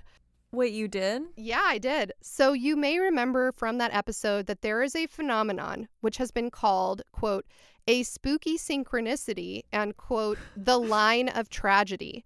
And that phenomenon is known as the 35th degree latitude. Oh, yes, I do Yes. remember this. So this theory states that along the 35th degree latitude, a whole string of brutal murders have occurred, including the case of Andrea Yates, who murdered 5 of her children by drowning them in a bathtub, the suspicious death of the Jameson family, the Oklahoma City bombing carried out by Timothy McVeigh, and yes, the ritualistic murder of Carol Daniels. Natalia, what are your thoughts? I mean, it's all just pointing back to the paranormal, right? It's all pointing back to the curse. Like this 35th line is cursed for sure. There was like an ancient blood curse put on this land that also is just showing up in so many different ways in different cultures. Like maybe you call that the 35th whatever the fuck, or maybe you call that the chief cursed this land, or maybe you call that this city has a high poverty rating, like whatever you want to call that, cursed. Right. And I mean, if we combine a lot of these curse theories together, I mean, it's possible that the 35th latitude is cursed and the town is cursed from General Custer's massacre. And, you know, it's, you know what I mean? It's just like it compounds. So there could be several curses at play here. And the sixth and final theory is that it's a cover-up. For what? So some people think it's a cover-up because how is it possible that 2 drug-dealing meth heads left no physical evidence at the scene? Also, the church was torn down only a couple of months after the murder, potentially destroying any missed evidence. Also, why won't the police just release the files for the case after so many years? They keep denying Freedom of Information Act requests, like I said. And also of interest, the police have publicly stated that they think this was, quote, a drug addict looking to commit a burglary for drug money, and that, quote, this is a case of a burglary gone bad. But a lot of people, including experts, are like, what the fuck are you talking about? And the Washington Examiner asked a forensic pathologist to look at the autopsy report, and he said police have not said if any items were missing from Daniels or the church, but it's unlikely, in my professional opinion, that the killing was a burglary gone bad. The nature of Daniels' wounds indicate that the killer likely knew her and was enraged. In the case of a robbery, he's not going to hang around and keep slashing at her, stabbing over and over, and taking the time to stage the body. The most fatal injuries are those around her neck, said Mannion, who analyzed the report at the request of the AP. I would say, based on the fact that both sides of the neck have major wounds associated with them, that she would be nearly decapitated when she was found. And slices on both of Daniel's hands are classic defense wounds and indicate that the attacker used some kind of knife, Mannion added. Quote, she was putting her hands up to try to confront her assailant, he said. Several large gashes to Daniel's chest, along with stab wounds to her stomach and back, likely were inflicted after her death. Investigators have said that whoever killed Daniels posed her body in an unnatural position or staged it, but have declined to elaborate. The staging of the body is extremely rare, Mannion said, and usually means the killer either wanted to thwart investigators or shock whoever discovered the body. Quote, it's something to repel and nauseate people, something very shocking to try and upset people investigating the crime, he said. So that's why people think it's a cover-up, because the police are saying, oh, this is just a drug dealer, went crazy, tried to rob her. But everyone else is pointing out, like, look, she had no money. She had nothing of value. The church is like an old, broken-down building. And this murder has none of the hallmarks of a drug dealer who's on meth coming in and stealing stuff from her. Like, a drug dealer on meth that's not thinking properly isn't going to take a dissolving agent with them. Like, isn't going to steal her clothes, isn't going to destroy physical evidence, isn't going to have the intelligence and forethought to not even leave a fingerprint anywhere at the scene. Right. Also, the police tore down the building so that they can't even go in there with like a new team of investigators and try to like look for more evidence. Right. Well, the police tore down the building? Yes. Well, if your police force is haunted, then that's just further proof of a curse, right? Right. Yeah, it could be. So I'm going to show you, Natalia, what the site currently looks like where the church used to be. I showed you a picture of the church when it was still there. Now I'm going to show you what it currently looks like on Google Maps. Okay, yeah, this is very haunted. It's just two buildings, and then in the middle of the two buildings, like raised to the ground. There's literally nothing there. It's just a concrete patch with a concrete cross and two benches. Right. And so it looks like someone made a memorial. Exactly. And what do the benches say? I just sent you a second picture. It says, "In memory of Carol Daniels" on the back of the benches, and then the cross says IHS. Right. So, you know, this church was torn down ultimately, like we said, just a few months after her murder. The murder remains unsolved, sadly. Yeah, so currently the town of Anadarko has erected a memorial in honor of Reverend Daniels where the church once stood. And I know this is like a super long shot, but since our podcast is getting a little bit bigger, I just wanted to add in here, if you have any information regarding the death of Carol Daniels, please contact the Oklahoma Bureau of Investigation at 1-800-522-8017. That is the official phone number where you can call to give anonymous tips on any unsolved crime, including cold cases. Yeah. And if anyone lives in Anadarko and has more information on this, let us know too. Yeah, or if you're nearby or you know anyone or you've heard a rumor, yeah, definitely let us know or call the police directly. And that is the story of the ritualistic murder of Reverend Carol Daniels. Natalia, what are your closing thoughts on this case? Yeah, I mean, it's like you said in the beginning of this story that this is just a sad story. Mm-hmm. And I don't think it really has to do with whether you're religious or not. I think, like, just take out the religious aspect of it. This was a person who saw an opportunity to help people to get out of, you know, a tough spot in their life. And then instead of, you know, being able to help anyone, people just brought her down instead. It's just shitty. Yeah, it's just like really sad. It's a shitty story, right? And that's why I gave that disclaimer at the beginning, because normally we'll have like, here's the story of a haunted house and a 100-year-old mirror with an old woman in it. Like, this is not one of those stories. Right. This is very real. It's unsolved. It deserves attention, and there is a paranormal aspect to it, but overall it's just very sad. Yeah, I don't know. I guess we'll just have to hope that there's some more information that comes to light about it, right? Yeah, definitely. Because as things are right now, it seems like there's no really moving forward. Right. Well, I don't know if you want to do our sign off, Natalia, or if you don't, it's up to you. Okay. Well, I was gonna say BRB, gotta go to my rag town, but I was like, BRB, gotta go sit on Baphomet's lap and see if I can get some attention. Yeah. All right. Thanks, guys. Bye. Bye.